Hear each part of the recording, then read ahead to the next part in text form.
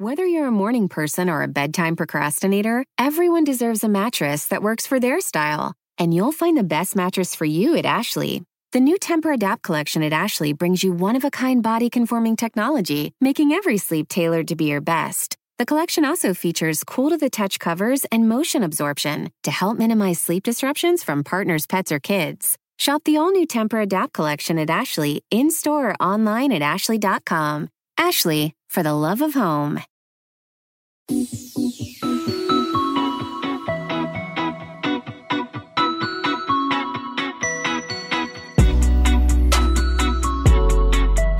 Welcome back to Pod Save the World. I'm Tommy Vitor. I'm Ben Rhodes. Ben, new setting here. I'm in the office. How did that happen? So my my cable's been going out intermittently, and I didn't want to be in the middle of a conversation with you or a Ugandan freedom fighter on an 11-hour time difference and cut out and then have to dial back in and look like a total asshole. So here I am.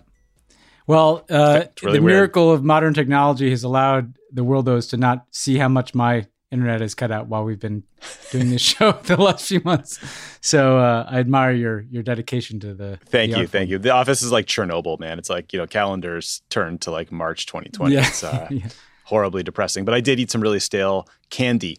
All that said, we have a great show today. We cover a lot of ground. So we are going to talk about U.S. policy towards Israel and charges of anti-Semitism that often get lobbed around those discussions, and why Mike Pompeo is a horrible, disgusting liar. We are going to talk about what a former Trump national security staffer is saying about the origins of COVID-19 and why there was, some interesting revelations there. How climate change is impacting the Arctic, some signs of progress between the U.S. and Iran when it comes to the Iran nuclear agreement, why Biden's approach to Egypt is frustrating some human rights advocates.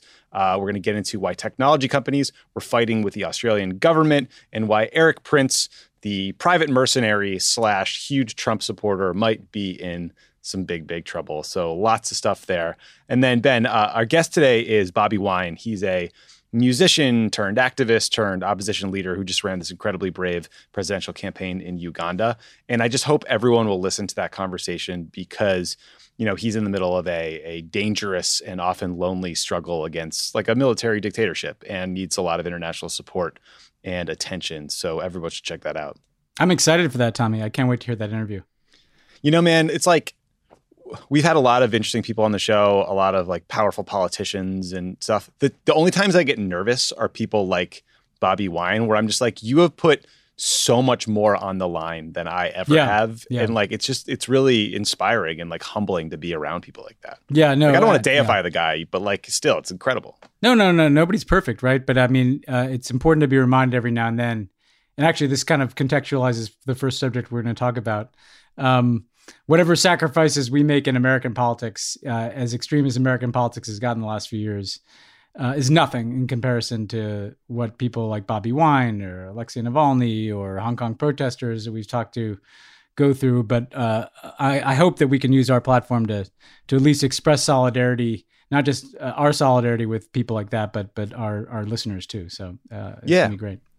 I totally agree, man. And like, so we talked about his campaign and we talked about, U.S. assistance to Uganda and how that has contributed to Museveni staying in power. We talked about like, social media activism and where it's kind of fucked up and where it's been useful and sort of what he'd like to see out of people who want to be supportive. So check that out. Also, there's a really cool podcast about his campaign on Spotify called The Messenger that goes really deep into the history of Uganda, the history of like Museveni and other musicians in Africa and how they've been part of these social movements. It's definitely worth checking out.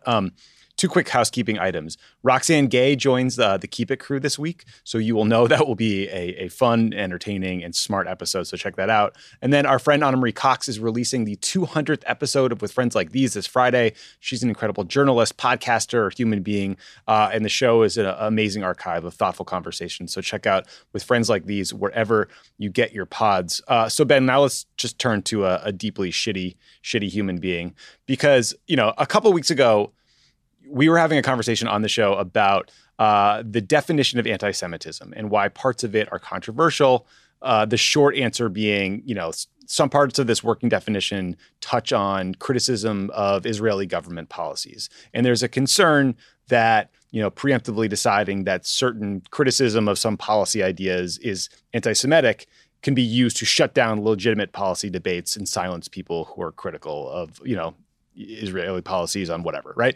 In the middle of that conversation, I said to you, this is the only subject where I can sometimes feel us sounding tentative, not just because the issues are complicated like they are. We talk about a lot of complicated issues on this show, but because there are people who love to take pieces of conversations about U.S.-Israel policy or Israel in general out of context and distort them.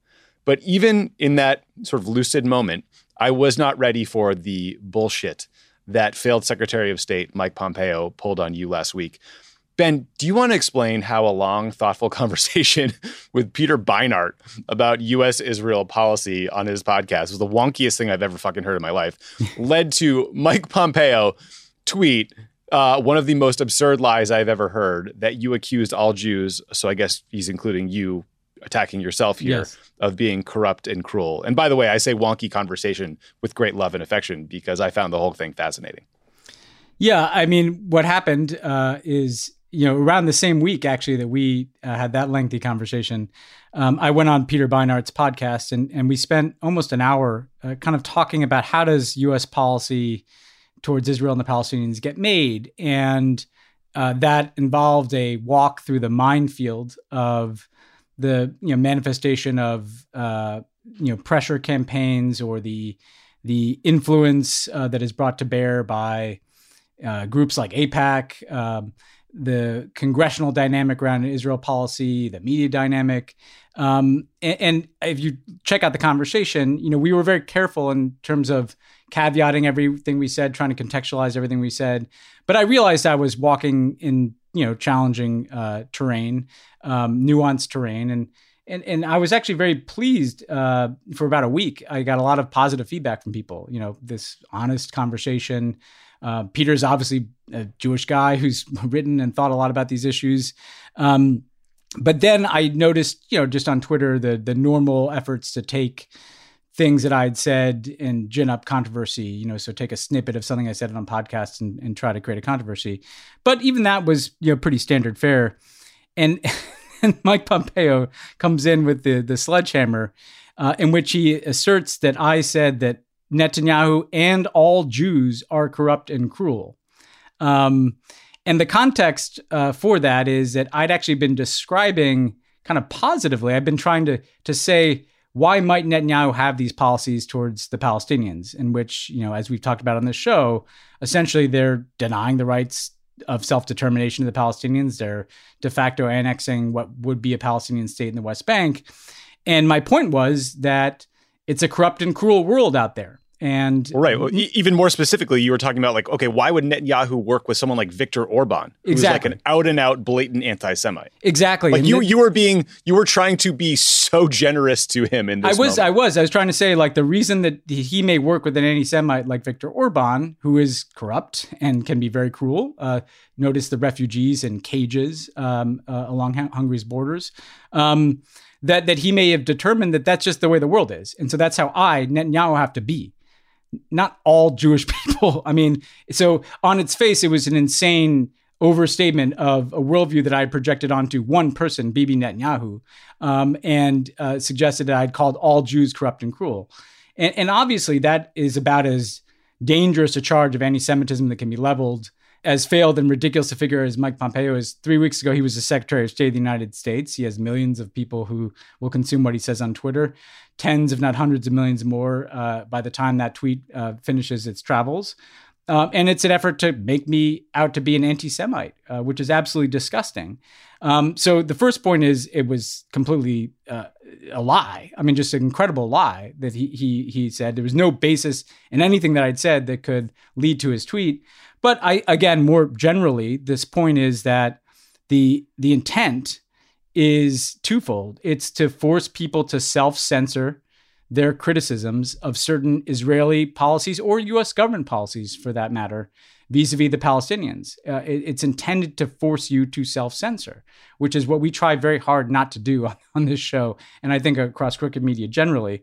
But also, and we can unpack this, Tommy, it's an effort to say that only some people get to be the arbiters of identity. Mike Pompeo gets to decide who is pro-Israel, who is Jewish, who is American, right? And this is an even more grotesque, I think, version of what's happening around the world today, where there's some self-appointed people. Mike Pompeo, a Christian, gets to tell me, what the discourse is on Israel or on what it means to be Jewish. Painful, dispiriting, but also illuminating of a broader thing. And as you pointed out, that wasn't the only charge of anti-Semitism that has been hurled around in the last couple of weeks. Yeah, I mean, just a couple of thoughts. One, if anyone is calling Bibi Netanyahu corrupt at the moment, it's Israeli prosecutors. So that's, it's the Israeli justice system. It's not like it's Israeli justice. So that's not the actual problem that he needs to worry about here. I would note that Pompeo's accusation was so outrageous that I saw people who love to spend their time attacking you and criticizing you, like people like Glenn Greenwald, who's been, sort of a longtime critic of Obama policies, and, you and I at times and individually saying that it was a grotesque lie. And the irony of it all is, you said to Peter in this conversation that, like people like Biden, progressives, we need to be putting ideas forward when it comes to, the two-state solution or Israeli-Palestinian statehood, because otherwise you allow the entire debate around Israel to be framed by Bibi Netanyahu, Mike Pompeo, and Tom Cotton. Yeah. That was the exact quote. And I noticed there were Tom Cotton staffers distorting your words and attacking you, and then Mike Pompeo distorting your words and attacking you. And to be honest, it got shockingly little pickup. Given how there is this cottage industry of people who like to pull this shit on you specifically, and then just sort of pull this shit on anyone who dares to criticize Netanyahu. Yeah, no, and I guess a couple of things I'd add, speaking very personally, right, which I appreciate the opportunity to do that with the worldos out there and with you, Tommy, is like, some of the other things, like I talked about the fact that there's a pro-Likud media in the United States, right? And obviously the articles written about this in the Free Beacon might have proven the point, right? I mean, Are they not pro-Likud? But the fact that, there's very influential lobbying groups like AIPAC, and people say, well, those are tropes. They are tropes that I was very careful to contextualize the difference between what is, by the way, normal. Like there are all kinds of groups that lobby Congress, right? I understand the tropes. The tropes are the reason why there's a portion of my family that is dead, okay? And not Mike Pompeo's. I understand that. The fact that I'm talking about the fact that there's right-wing media in this country that aligns with Netanyahu, and by the way, aligns with all manner of right-wing autocrats around the world, you have to be able to have those conversations. Right? The existence of certain tropes doesn't mean that an entire realm of policy in the world today is somehow off limits. And that leads me to the second point, which is this is not just about Israel or Netanyahu. It's about all of these ethno-nationalists that we talk about on this show week after week. Again, who gets my identity growing up? And I write about this a lot in my book. The two most important identities to me growing up were I'm an American, and also my Jewish heritage. I'm not a practicing Jew. I'm not. My mother's Jewish. My father's Christian. We were not religious really at all growing up. If we were, occasionally I'd go with my dad to church. But the fact is, my identity that I get to decide, right? I saw my cultural heritage, my historical heritage. I was very proud of being Jewish. That's the intellectual and ethical tradition that I felt like I came out of. Those are the books I read. The Holocaust is the defining historic event that I was made aware of as a child. And here we are, decades later, and you've got the MAGA crowd defining American identity in ways that suggest that the rest of us are somehow less American than they are because we don't believe in their crazy conspiracy theories.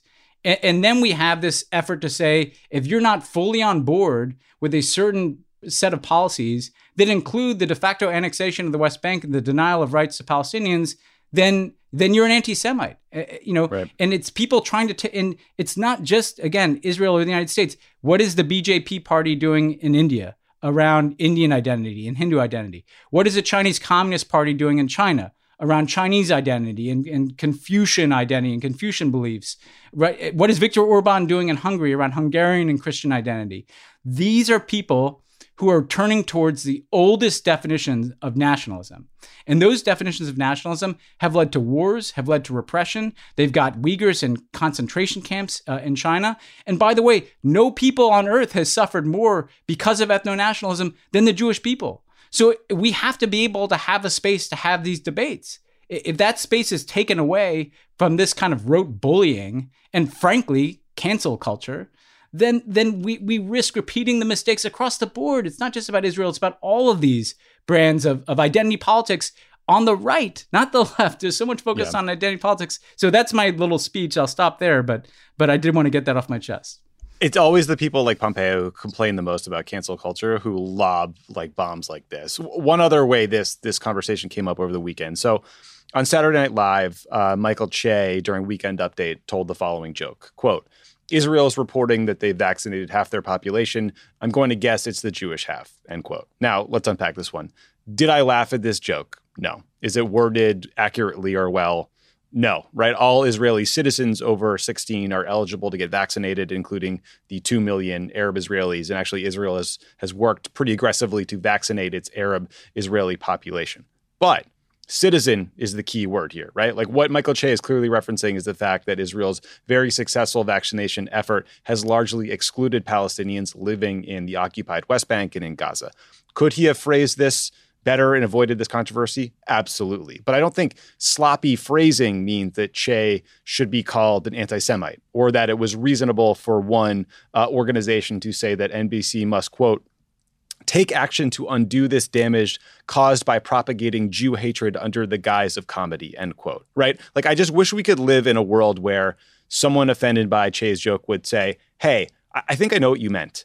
And I'm happy to have a complicated conversation about Israel's obligations to vaccinate the Palestinians in occupied territory under the Oslo Accords or the Geneva Conventions. But, you know, the way you phrase this, it was inaccurate. It was hurtful for the following reasons, right? Like, I think that would be a productive conversation. It never ends up there. This turned into a massive fight on social media. And, you know, in this case, it was prominent Jewish organizations making these charges of anti-Semitism. But often, like you said earlier, it's evangelical Christians like fucking Mike Pompeo who decides he gets to decide, you know, what real Jews believe and to speak on behalf of the Jewish people while ignoring like literal Nazis who are ascendant in the Republican Party and like, I don't know, storming the Capitol. I didn't see Mike speaking out then. So and again, that's the bottom line here, which is like, number one, like, yeah, we can have conversations about Israel's obligations to vaccinate Palestinians under international law or just out of kind of the moral responsibility of being an occupying power. Michael Che could phrase his jokes better, but this is not constructive. You know, and it happened again. I saw Merrick Garland's confirmation hearing. Mike Lee was like lecturing him about Merrick Garland, who's comes from a family that had to escape the Holocaust. So like, let's please keep our eye on the ball here, which is, yes, the anti-Semitism that is growing on the far right and the space that has to exist to have discussions about complicated issues that don't descend into this kind of just, you know, brutalization of terminologies and bullying of people. Like, okay, you know, like Michael Che told the joke, let's all move on and watch the show next week here, guys. Yeah, it's just so many of these debates are in bad faith. We can all do a little better here. I will. Yeah, I'm sure I can. Myself. I'm sure I can. Yeah, I'm sure I can do better. You know, makes me think about that too. Like the personalization of certain things. Like, you know, I'm sure we could do better at too. But I do think that what we try to do is at least have a space for conversations about these things. Yeah, Mike Pompeo, cut the shit, man. Yeah. No one's going to vote for you. Okay, let's turn to China for a bit because Trump's former deputy national security advisor, Matthew Pottinger, was on Face the Nation over the weekend. Some of that interview aired on CBS, but there was a full interview that was like 45 minutes long that they put up on YouTube. That was fascinating, actually. He was really candid about mistakes the Trump administration made early on during the COVID response. And he also laid out some specific examples of how the Chinese government mishandled and lied about the outbreak and just did so in a reasonable sounding way, right? But the most interesting part was when he talked about the origin of COVID-19. Pottinger said that if you take a ledger of the circumstantial evidence that would lead you to conclude that COVID was the result of a human error in the lab versus a natural outbreak, that the balance of that ledger leans heavily towards that it was a human error. And he said he had strong reasons to believe that the Chinese military was doing secret animal experiments in that same lab in Wuhan going back to 2017. He said that he has good reason to believe that there was an outbreak of flu-like illness among researchers in that Wuhan Institute of Virology in the fall of 2019, so far earlier than has been reported. And he said that researchers at the facility were doing these gain-of-function experiments on a virus that was very similar to COVID. So I guess, Ben, as we were all distracted by Trump's effort to overturn the election, the State Department declassified and released a bunch of information about the origins of COVID. Pottinger described it as, quote, leads that the Trump administration released in the hope that journalists in the WHO would pick them up and try to report them out. Now, it's worth noting that one man's lead is another man's baseless allegation, right? But Pottinger was in a position to see all of the U.S. government's information about what happened. Obviously, I don't trust the Chinese government to tell us the truth as a general matter, especially when it just embarrasses them. So, Ben, I don't know what to make of this, right? I mean, you and I were texting about this the other day. If Trump had evidence that COVID had been released into the world as the result of some classified Chinese military experiment gone wrong, he would have said it every day of the campaign trail, right? Yeah. I don't know that you could stop him from disclosing that. So the fact that it didn't come out makes me wonder, how circumstantial this evidence is. I don't know. What did you make of these comments from Pottinger? I had a couple thoughts. I mean, one was that, right? Which is that if this was that clear, Donald Trump, who wanted to call this thing the China virus every day, the idea that nobody would really talk forthrightly about this publicly until Matt Pottinger after the administration seems like a stretch to me, especially given that they weren't exactly, let's just say, restrained about putting out even classified information if they thought it suited them. This is a crowd that tweeted a picture of Trump's PDB one time to make a point about Iran. Right. I do think it's an important question. And the Biden people clearly have access to all this same information. And so I would hope that if they felt like there was something people needed to know about the origins of COVID, that they could do that. And I think they'd have more credibility than the Trump people, because it does highlight, we talked a lot in the Trump years about the fact that U.S. assessments were losing credibility because they were so grossly politicized in the Trump era. These are people, who would deny facts that the world could see to suit their purposes. Matt Pottinger is a somewhat more serious guy than some of the worst Trumpkins. But, let's see what the Biden people say about this. In the long run, I think, having more cooperation on global health issues, having the WHO have more credibility, if the U.S. had the kind of global health team that was on the ground in Wuhan before Trump pulled it down, we might have had better eyes into the situation. You'll recall this is the pandemic preparedness architecture that the Obama administration had set up around the world that Trump basically got rid of. So it's an important question in large part so that we can understand, future pandemics. I do wonder about, sometimes you get so fixated on assigning, and it's not unconnected to what we were just talking about, the worst possible motivations to an adversary, a foreign government that you don't like. And there's plenty of things not to like about the Chinese Communist Party that you might look at a set of facts and want to conclude a certain thing about them. But the reality is, we don't know.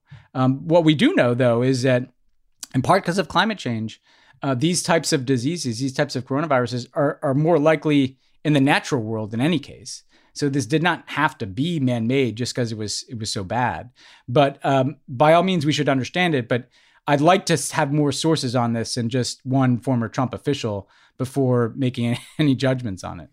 Yeah, I mean, Jake Sullivan was on that same episode of Face the Nation, and he said that he couldn't confirm, the WHO's reporting about the origins of the coronavirus. You and I think, have talked about the fact that Tom Cotton has kind of speculated aloud that this could have been some sort of military experiment or a bioweapon or a lab accident. It does make me wonder if Cotton was talking to Pottinger about these theories early on and just decided to go public with them weeks into the crisis without any actual information? I would love to know the answer. I don't. Clearly, we don't have the evidence, and even Pottinger doesn't seem to suggest that they have hard evidence that they know what happened. It does make me a little worried about U.S. intelligence capabilities. Maybe we need to get it together when it comes to getting information in China.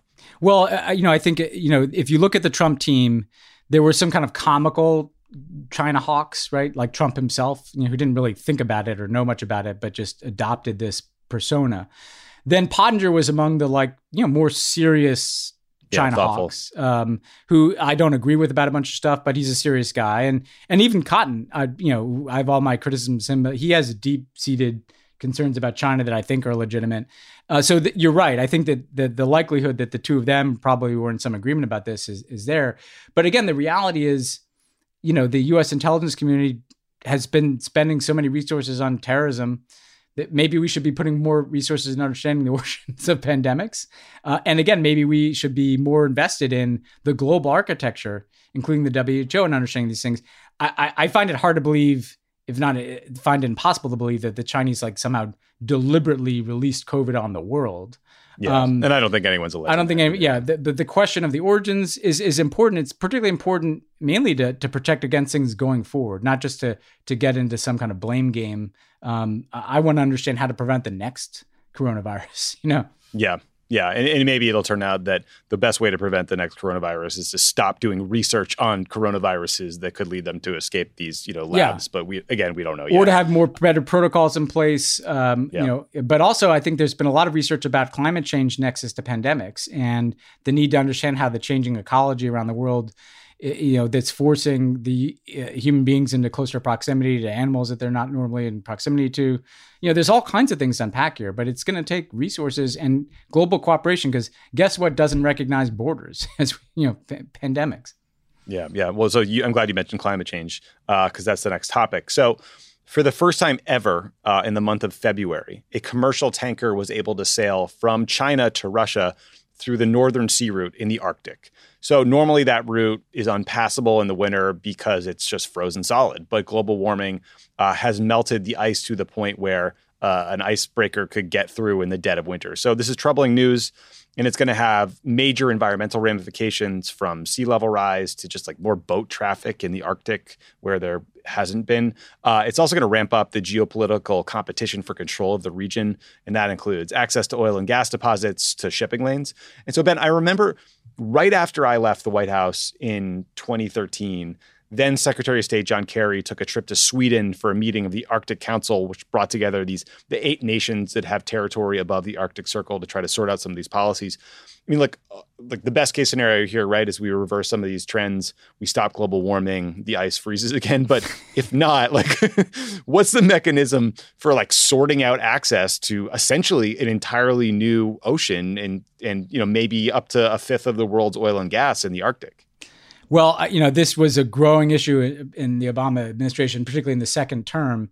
And what you saw is the Russians and increasingly the Chinese seeking to stake their claims, sometimes just doing it de facto by, the Russians sending military resources up there, where the U.S., what we are trying to do, and I think what the answer is you try to set up an international mechanism where all of the nations that have some border along this area find cooperative ways to adjudicate disputes, to try to set norms and laws around how to approach this territory. Ironically, as you're trying to fight climate change, what you also don't want to do is to have a ton of additional oil and gas exploration either. Yeah, you know what I mean? Seems like a bad idea. So you would think that you could marry a kind of traditional effort to try to get a multilateral process in place where different nations can stake their claims but work through them, but also factor in that what you don't want in particular is a new gold rush on oil and gas in the Arctic, because one of the ways to prevent global warming is to not do that, right? But for given the fact that the Russians are probably going to ignore that and are going to try to flex up there, and the Chinese as well, part of what you need is the U.S. working very closely with Canada and Northern European countries to kind of as a counterweight to that, to prevent the kind of militarization of the Arctic, and again, the turning the Arctic into the new frontier of oil and gas drilling. I look forward to the Chinese building like ice-based islands and runways on them, and everyone freaking that out kind about of thing. that. Yeah.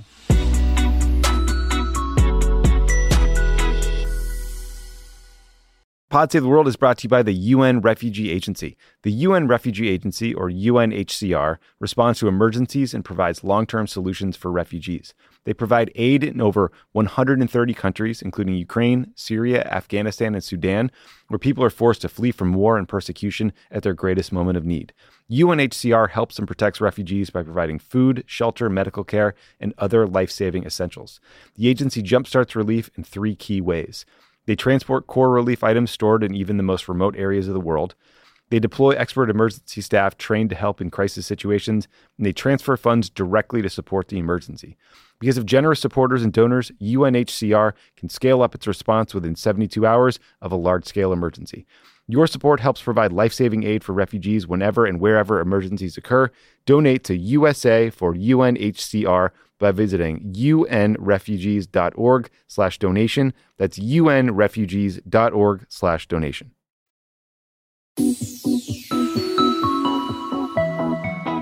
Let's turn to Iran, because there's been some important positive developments when it comes to Iran. Last week, the Biden administration agreed to join talks with Iran hosted by some of our European allies.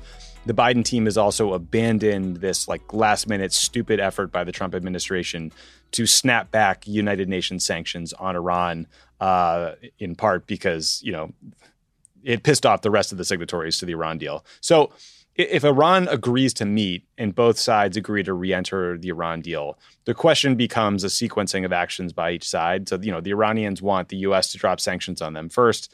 The U.S. wants Iran to stop conducting nuclear activities that were prohibited by the 2015 Iran deal. So the question becomes, does somebody blink, or do you negotiate a process that has both sides offering concessions at the same time?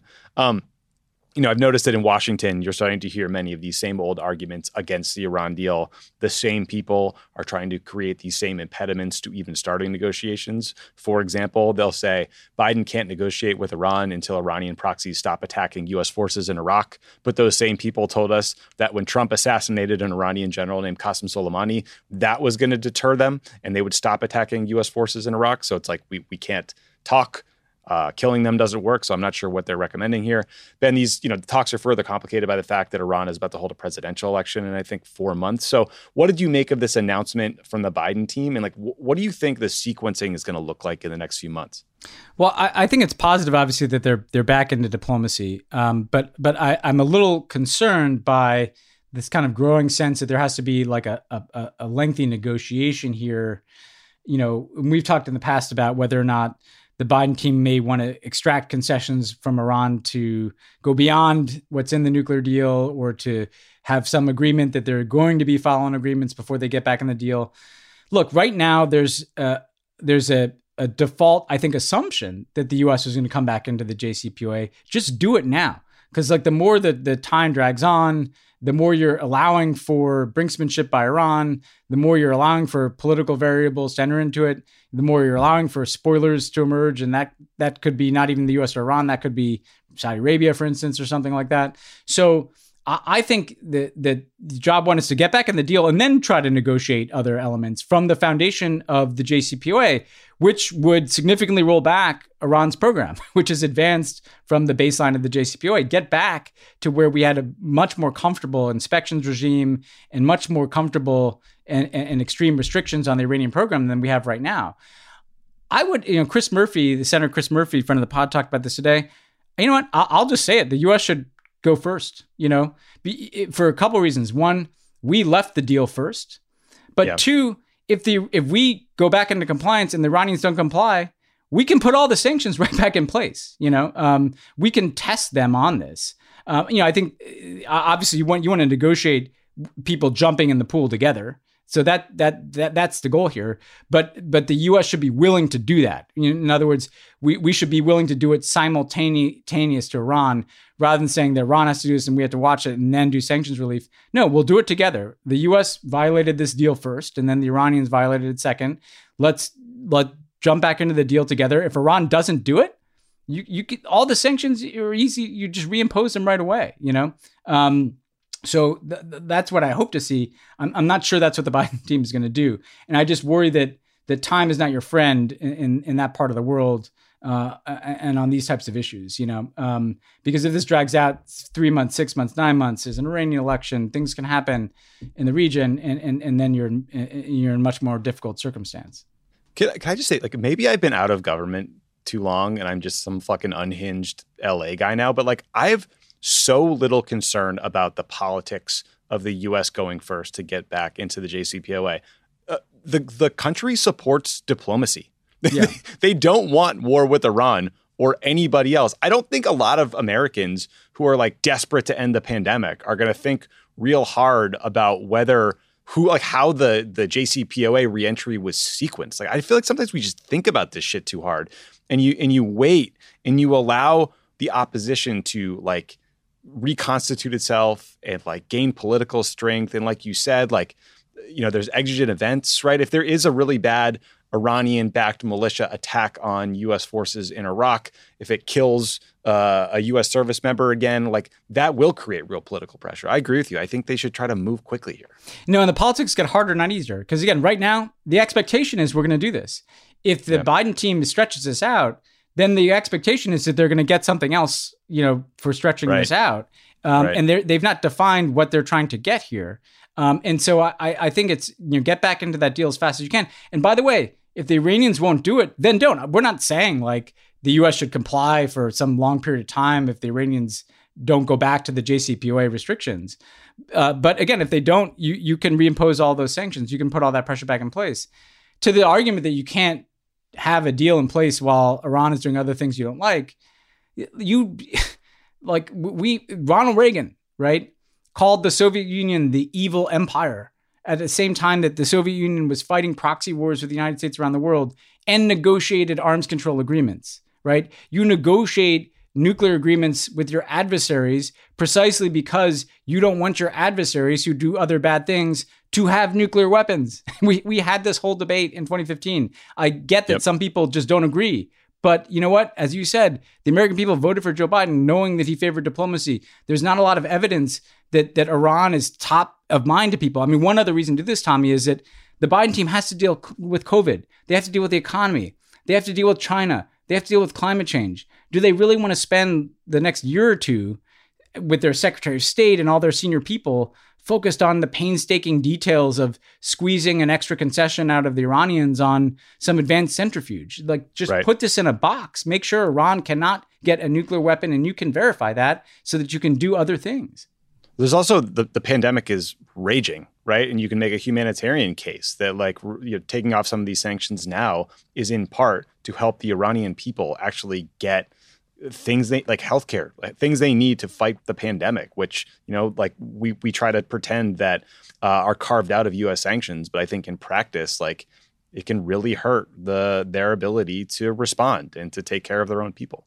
Yeah, no, and the Biden team took a step today, I think, to allow for at least there's a carve out to provide for humanitarian medical supplies, and why wouldn't we do that? I mean, let's just have some basic humanity here.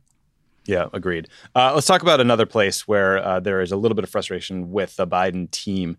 So last week, we talked about how the Egyptian government raided the homes of the relatives of a man named Mohammed Sultan.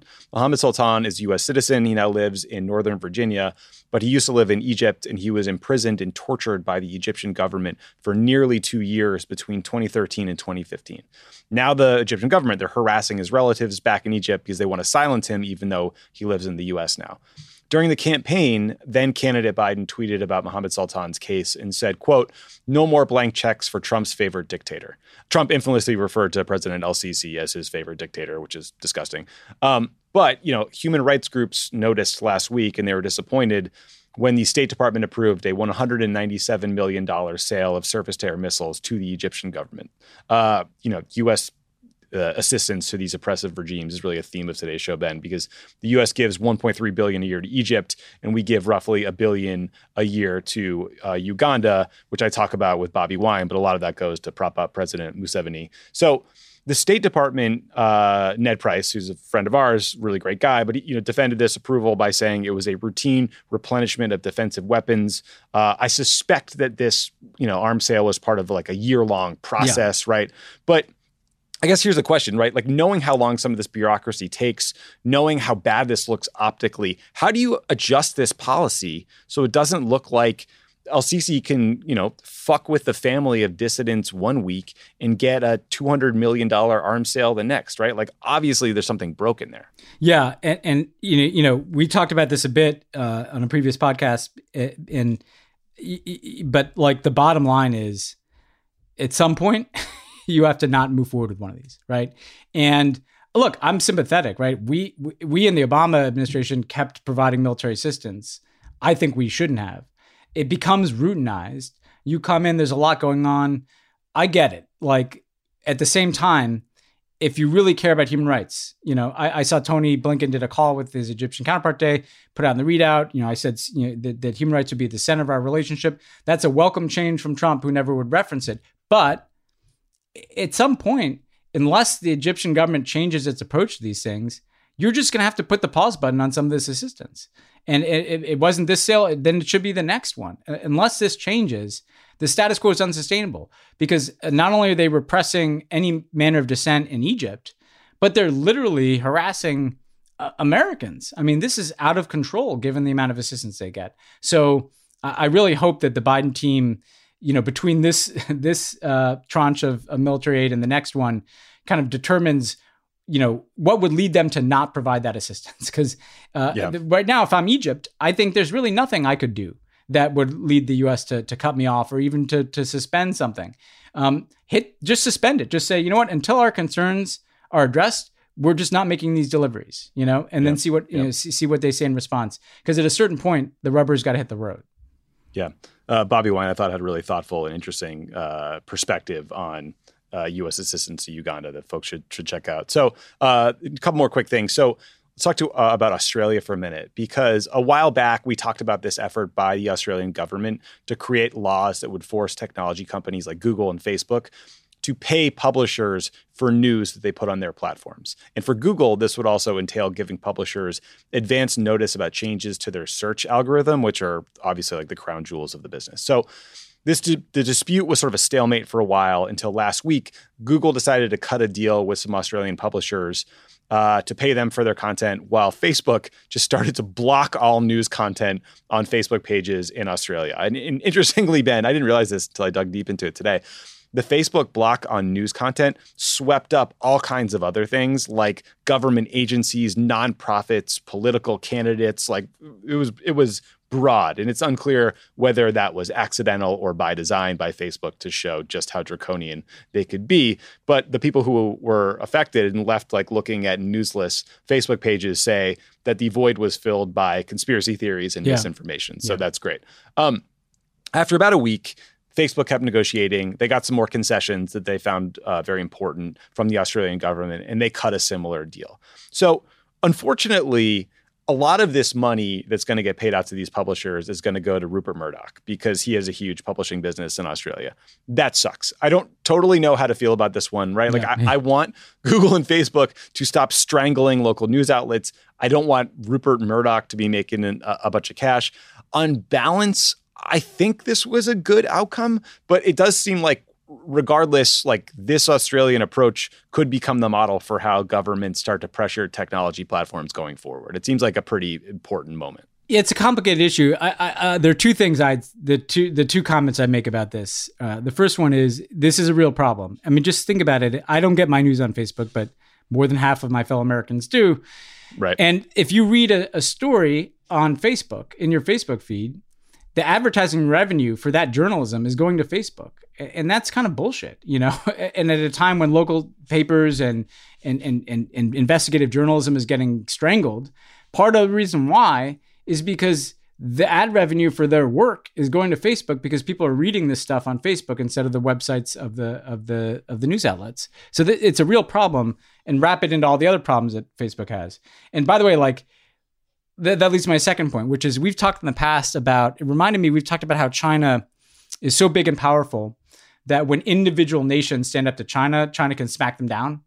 Facebook was kind of acting like China here. I know. Like they're so It's big crazy. and powerful that they're more powerful than Australia, and they could smack them down. And so that leads me to kind of the solution here, which is that I actually think that, as I've counseled with Chinese human rights, a bunch of governments should get together, and decide what they think about this, right? If the U.S. and Europe and Australia and any other, Japan and anybody wants to join the team, wants to get together and decide what should be the norms or standards here, then Facebook couldn't kind of do this game of chicken, And so I think in the long run, having each national government figure out their own approaches here, may yield a little bit of progress. But I think the best thing would be if there's kind of a set of like-minded governments that kind of negotiate this stuff out with the tech companies, and that way it's a fair fight. It's weird to see that somehow Facebook is more powerful than a big country or at least a medium-sized country like Australia, but that is the case here. Yeah, man, it is wild to see this company that started, with Mark Zuckerberg ranking women ranking in his dorm is room. like ex-girlfriend or something, like in his dorm room is now holding Australia hostage, shaking crazy. down a country. Also, a lot of activists who have complained about, incitement on Facebook. I think we're a little pissed at how easy it was for them to remove all news content and how much they dragged their feet when it came to, content that was inciting genocide. But that's a whole other basket of issues. Ben, let's talk about maybe the wildest story of the week. And I don't even know how to process this one, because last week, the United Nations investigators released a report that accused Eric Prince, who you guys might know as the founder of Blackwater, this private security contractor / militia force that was an absolute disaster in Iraq, murdered innocent people. They accused Prince of violating an arms embargo on Libya by helping funnel aircraft, drones, and weapons to a Libyan leader named Khalifa Haftar back in 2019. Eric Prince is also Betsy DeVos's brother and a huge Trump supporter. So Prince and his lawyer deny these allegations, but they haven't seen the details of the report yet. It's not public. But if he's guilty, Prince could be punished by having his assets frozen, and he could be subjected to a travel ban. And so what the report says is that Prince pitched Haftar on buying $80 million worth of weapons during a meeting in Cairo in 2019. He says this didn't happen. He says, I never spoke to Haftar and wasn't in Egypt then.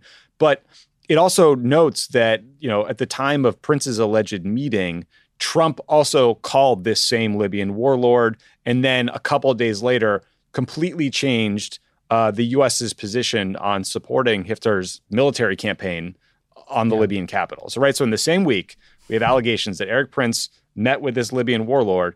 Trump called him, and then the U.S. policy totally changed. The U.S. started supporting this guy. So I don't know what to make of this. A lot of different countries have taken sides in this ongoing civil war in Libya, right? Like the UAE, Turkey, Russia, Egypt, maybe the U.S., a lot of money washing around here. What the fuck did you make of this, Ben? I just don't know where to start. So I think it's important for people to understand that Blackwater, the military contract in Iraq, didn't go away. It evolved. Its name changed. It's incorporated in different places, but there's still a military contracting business that's very lucrative. There's kind of a private protection business, right? Where, you're the security for the Emirati royal family or something. There are these mercenary groups that have fought in places like Yemen on behalf of the Gulf Arab governments. And yes, there's kind of training and arms dealing all over the place, right? That it's long been rumored Eric Prince is right in the middle of. And, we've talked on this show too about how I was spied on by Black Cube, right? Which is a different outfit. Obviously it's a group of former Mossad guys, but there's this whole murky world of military contracting and private espionage and private security details that Eric Prince has been kind of the godfather of for a very long time. The Russians have their own version of it. If you want to go down a rabbit hole online, Tommy, Google the Wagner Group. They basically fight the war in Syria and Eastern Ukraine, but they're in Libya too. And so the first thing I took away is I'm glad that someone is finally just looking into this, because it's this kind of amorphous space of private actors who, are involved in war, which you usually think of as between nation states. It didn't say who was paying for the arms sales, but like there's a lot of smoke around the Emiratis, right, who've backed Haftar, right? And so maybe because they didn't want to do it directly, they do it through a guy like Prince, right? And so that's something else that needs to be looked into. And then your last point is like, there's a giant circumstantial case here. The U.S. government policy was to not support Haftar, right? And we knew that the Emiratis and the Egyptians were trying to pressure Trump to change his mind to support Haftar. Now we've learned that Eric Prince may have been involved in very lucrative arms business with Haftar. And we learned that Trump himself was changing his mind right around the same time, right? Gee whiz.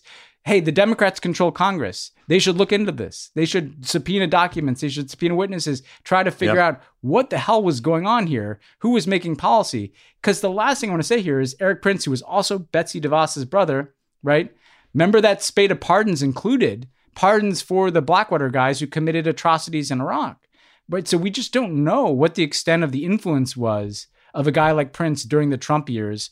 It's something that's really worth investigating, not for political retribution or anything, but just to understand how this ecosystem is working. Because it seems like it's corrupted aspects of national security, and it's kind of fueled the conflict in a place like Libya or Yemen instead of trying to de-escalate it. Yeah, and it's just worth noting that there's like former colleagues of Eric Prince who have blown the whistle on him that have, talked about him doing inappropriate things with weapon systems in South Sudan, where he was also with this private militia force. So yeah, there's a lot of smoke here. Two more quick things and we're done. So we dinged the Biden folks on Egypt policy. Here's some great updates. The Biden administration has, suggested to advocacy organizations that they will add an X-gender demarcation on federal documents to allow non-binary and intersex people to accurately describe themselves on, like, say, passports or other federal documents. So that is great news. Also today, right before we started recording, Linda Thomas Greenfield, President Biden's nominee for U.S. ambassador to the UN, was confirmed by the U.S. Senate by a vote of 78-20. So that is great news. She has this incredible, inspiring story of like growing up in Louisiana, attending segregated schools, and then rising to this enormously important position. So really great to see. I'm glad that Biden's starting to get his cabinet, and I'm excited about the work that she's going to do. Yeah, no, she's phenomenal. I got to know her just a little bit, but she's also just like she's a real career foreign service diplomat, right? So not only is Linda herself an extraordinary asset, it sends a message about the foreign service and the value of the foreign service and the Biden team. And yeah, look, we're critical in some areas, in part because we agree with so much of what they're doing, that it's only interesting sometimes to point out where, you want to nudge them. But across the board, on some of these issues too, issues, LGBT issues, refugee issues, climate change, they're picking up and going beyond where Obama was. They're being more progressive on a whole range of things. And so there's a lot to feel optimistic about. And the fact that someone like Linda's in place means that the right people will be carrying that out. Ned Price too, by the way, we should give a shout out. Ned is a spokesperson for the United States. Ned is gay. What a powerful message too, given how much the U.S. has to stand up for LGBT rights around the world, that the voice doing that, right, is such a remarkable, brilliant, patriotic guy, deeply qualified, and out and proud of it. So that's another milestone for the U.S. in that regard. Yeah, absolutely. Last story, Ben, and this one just made me laugh. So Matthew Pottinger, who we talked about earlier, the former deputy national security advisor, told the BBC this amazing detail about Trump's second meeting with Kim Jong-un. So this was the meeting that was in Hanoi. The talks blew up quickly because Trump doesn't know what the fuck he's doing. And he announced that he was going to walk away, basically. But before he did, apparently he offered Kim Jong-un a ride home on Air Force One. Kim had taken this multi-day train ride through China from North Korea to Vietnam. I guess Trump told him, quote, "I can get you home in 2 hours if you want."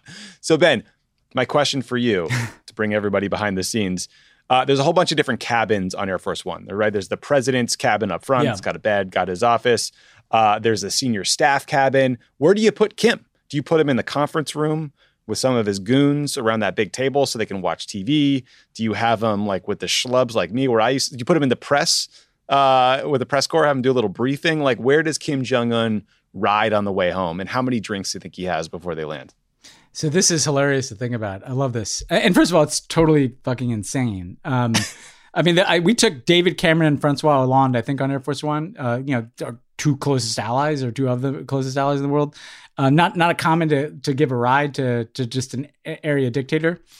Also kind of hilarious because I think notoriously the Kim family distrust air travel. That's why they have these trains, right? I didn't know that. And the trains are rumored. There's some great stories about like what goes on these trains, right? Like the wines and food that are imported, the decadence. But yeah, like, so I think that, the thing is, if people want to envision the plane, you got the press in the back. There's like a hierarchy, right? And then you've got like staff in kind of order of seniority. Like little tables, right? Yeah. So like the senior staff cabin.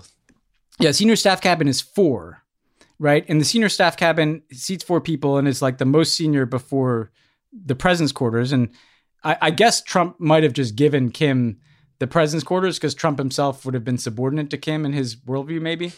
But the interesting thing is if Kim was in the senior staff cabin, he would have had to share that with 3 other people. Right. And you can only pick one movie, And there's only, by the way, one meal served too. And so it would have been very interesting to see how Kim would have negotiated with those other people, presumably Jared and Ivanka, I guess, about what movie to watch, what the meal is. This would make a good movie. This could be a sequel to The Interview.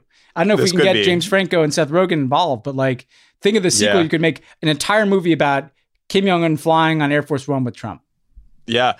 I kind of figured you would put him in the big conference room.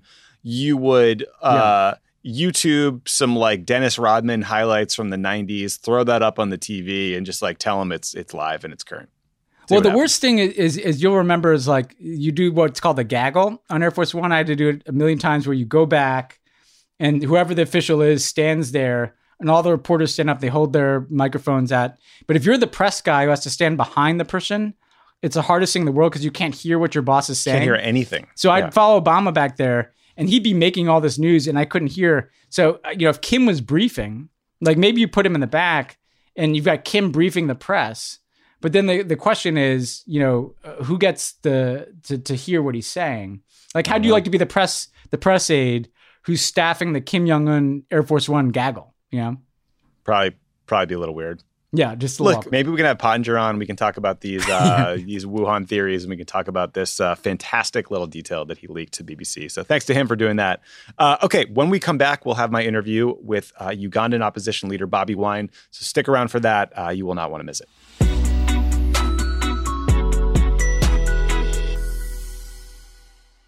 As a chef and a restaurant owner, I'm as meticulous about my cookware as I am about my ingredients. That's why I love Made in Cookware. Each pan they make isn't just designed to perform, it's crafted to last. As a mom, I love that I can trust Made in. It's made from the world's finest materials, so I can feel good about what I'm feeding my family.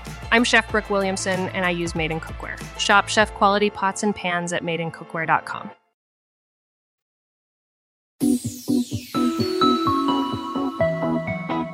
My guest today is Bobi Wine. He's a member of the Ugandan parliament. He's the leader of the National Unity Platform political party, a former presidential candidate, and an incredible musician. Bobi, thank you so much for making the time. We are humbled and honored to have you on the show. Thank you very much for having me. I'm really glad to be here.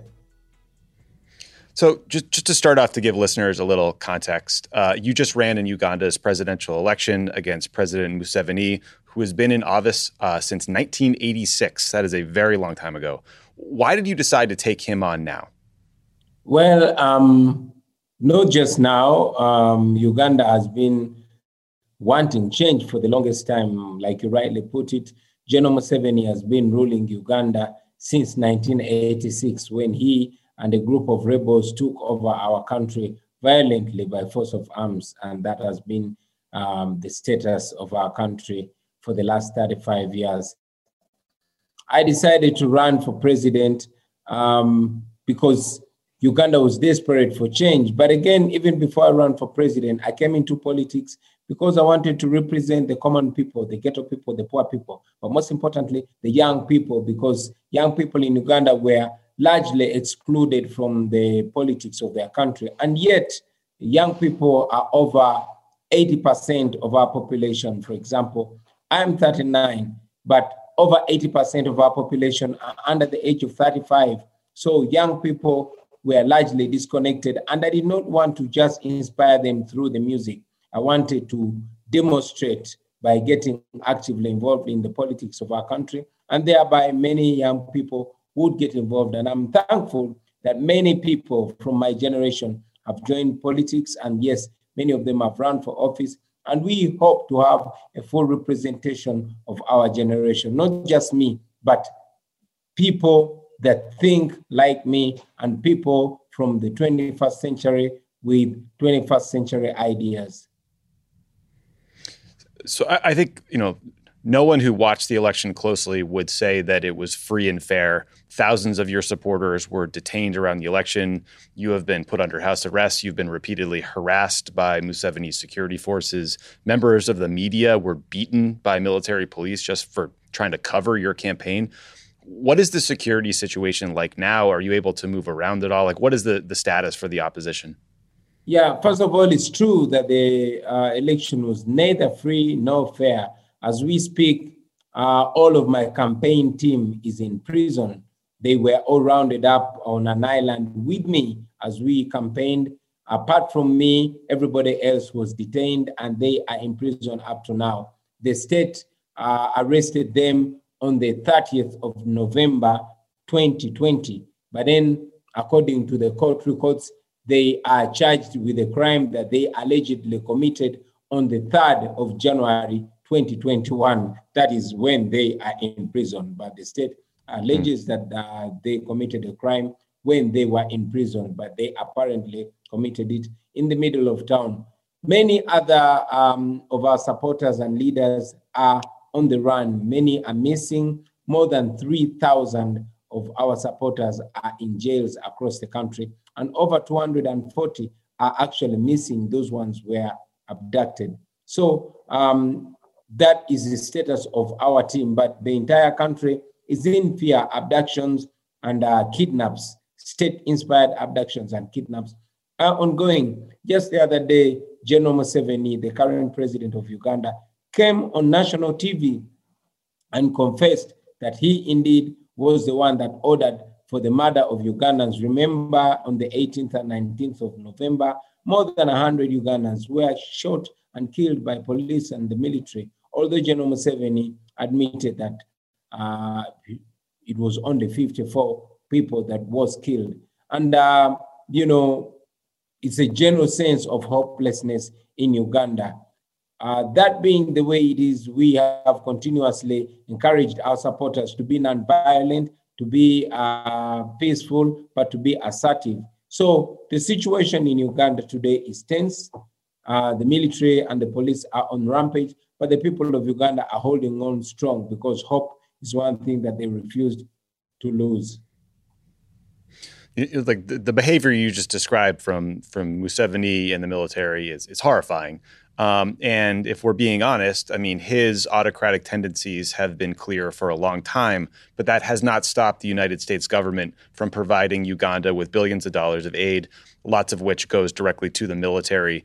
The State Department recently said that the conduct of Ugandan authorities in the recent election will be a factor when they consider future U.S. assistance levels. Do you think that kind of threat to cut off or condition aid by Western countries is helpful? Is there fear it could play into Museveni's narrative that, anyone who opposes him must be an agent of a foreign interest? For starters, on behalf of the people of Uganda, we are thankful to the development partners, but most importantly, the United States, because the United States has not only stood with Uganda in terms of security, but even in other sectors of development. It is true that General Museveni's regime survives largely on the military support from the United States. It's very unfortunate that General Museveni has successfully hoodwinked the West, and in particular the United States, made them believe that he is the anchor of stability in the Great Lakes region, and indeed has gone ahead to blackmail the United States every time they call him out on human rights abuses or on the utter disrespect of the rule of law and democratic principles. We believe that it is only the development partners, and most importantly, the United States, that can hold General Museveni to account because the military, which is the backbone of Museveni's oppressive regime, is largely funded by the United States. We have, on behalf of the people of Uganda, reached out to the United States, requesting numerously that the United States evokes its own laws, like the Global Magnitsky and other laws, in order to hold to account the human rights abusers who are largely General Museveni's henchmen. And we are thankful that the Global Magnitsky has been evoked on such human rights abuses. But again, that is not enough. We appreciate the strongly worded statements that have come from the United States, but we believe that the United States can follow the strongly worded statements with strong actions, because the people of Uganda are, for lack of a better word, in a state of hopelessness. Right now, as we speak, people are being abducted, and the other day we were with the parents, old men and women and children of the abducted citizens of Uganda, seeking redress, having petitioned the Uganda Human Rights Commission, but of course gotten no redress from there. We decided to petition the United Nations Human Rights Office. But it was so shocking that the military showed up and beat the families of the abducted people, and indeed beat up journalists as well on the entrance of the United Nations Human Rights Office, as if to communicate that, General Museveni fears no one.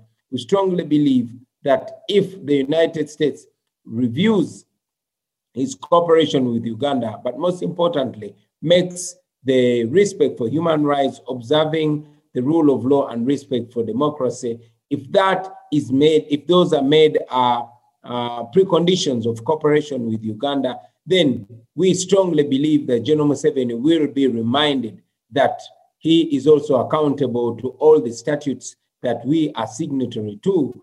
For example, the International Observation of Human Rights. So yes, we are, hopeful that if the United States holds back its military and other kinds of cooperation and assistance to Uganda and makes preconditions for human rights and the rule of law, we strongly believe that would be, a positive step in the right direction. Well, I personally hope that, the Biden administration listens to your words here and takes action to back up those words. Relatedly, there's a lot of well-meaning people in the United States who hear about injustices in other countries and want to do something to help, right? In recent years, you've seen major social media campaigns around Joseph Kony, for example, or the effort to rescue young girls who were kidnapped in Nigeria. And sometimes those efforts have unintended consequences, which can be negative. Is there a role in your mind for average citizens to play who are not from Uganda to help resistance movements like yours, or is that inappropriate? Of course, it's absolutely appropriate for the world citizens to stand in solidarity with the people of Uganda. I must also take this opportunity to thank the world citizens. There are many people from the United States and from all over the world that have raised their voices in very desperate times. When I was personally illegally arrested and kept in military detention under grave torture, it took the voices from friends of Uganda from across the world to get me out of the torture chamber that I was in. And yes, even recently in November, when very many people were shot and murdered, it took the voices of the people of the world to raise awareness about our plight. Many times, the internet is cut off here in Uganda. Whenever there are grave human rights abuses, the General Museveni doesn't want the world to see, the internet is cut off. But because we have friends of Uganda that are always following up, they always raise an alarm, and it is the international attention that has kept some of us alive. So we know that it's a very, very important lifeline for us, and we encourage all friends of Uganda in the United States and all over the world to continuously raise their voices. It reminds us that we are also citizens of the global village. It reminds us that we are part of the international community.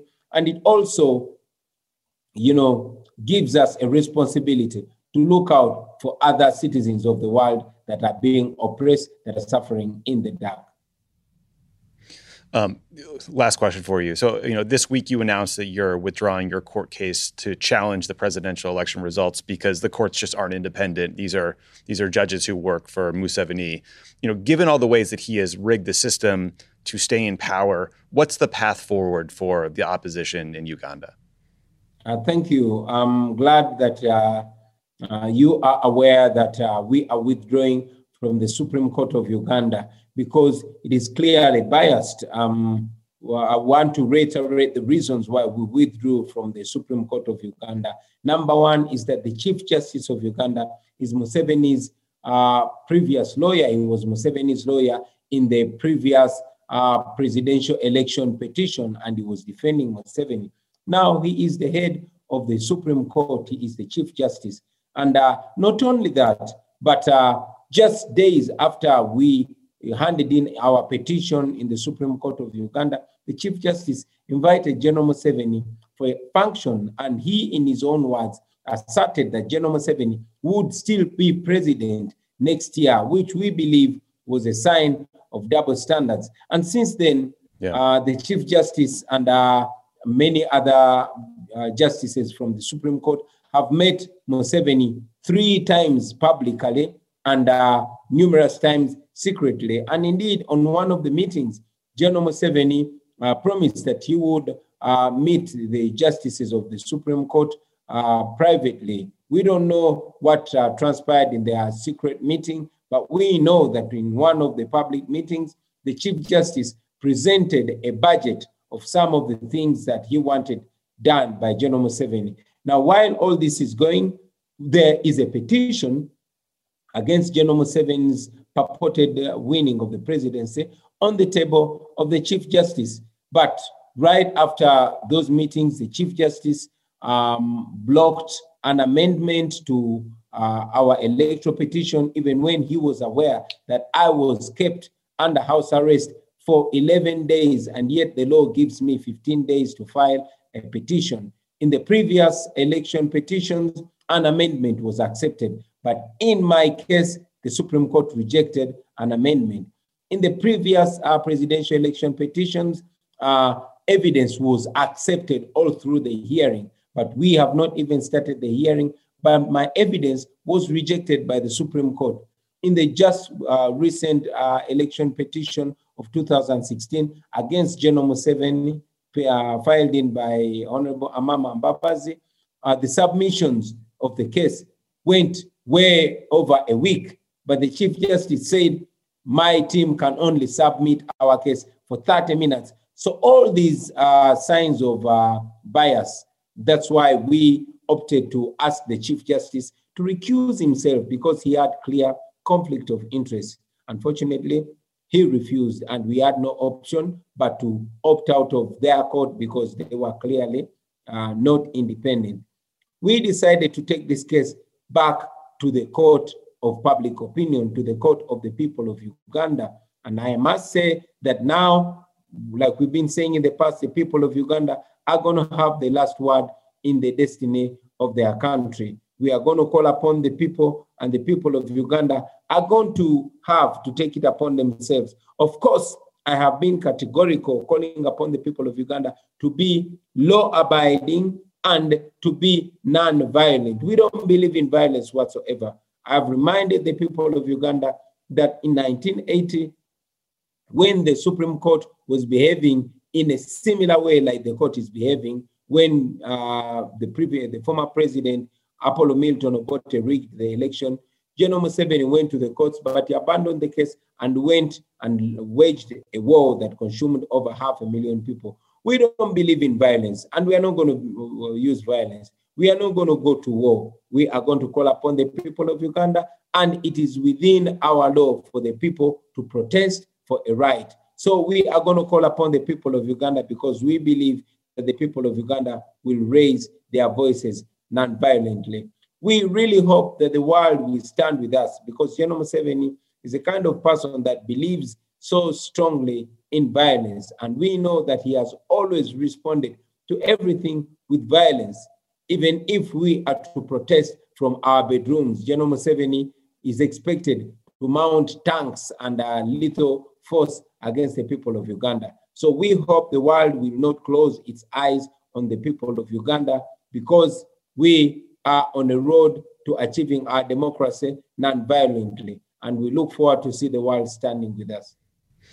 Well, we are humbled and inspired by your fight for justice and free and fair elections in Uganda. I promise we'll keep watching this story, and I'm incredibly grateful to you for giving us the time today. Thank you. Thank you very much for having me.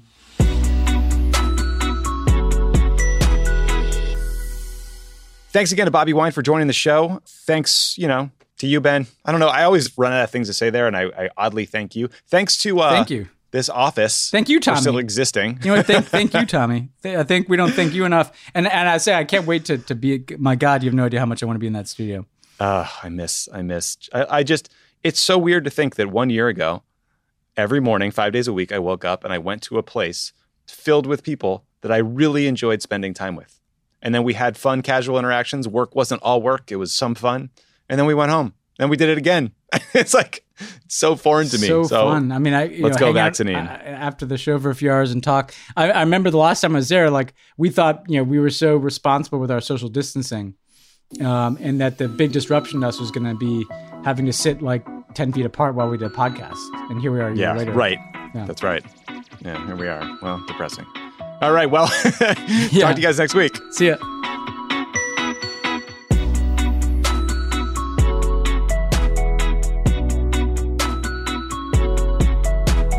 Pod Save the World is a Crooked Media production.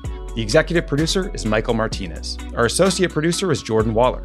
It's mixed and edited by Andrew Chadwick. Kyle Seglin is our sound engineer. Thanks to our digital team, Elijah Cohn, Yale Freed, Nar Melkonian, and Milo Kim, who film and share our episodes as videos each week.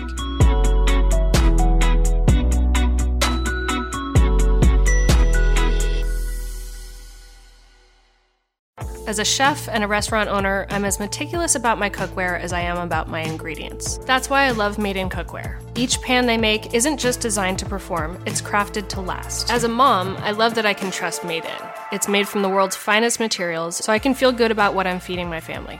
I'm Chef Brooke Williamson, and I use Made in Cookware.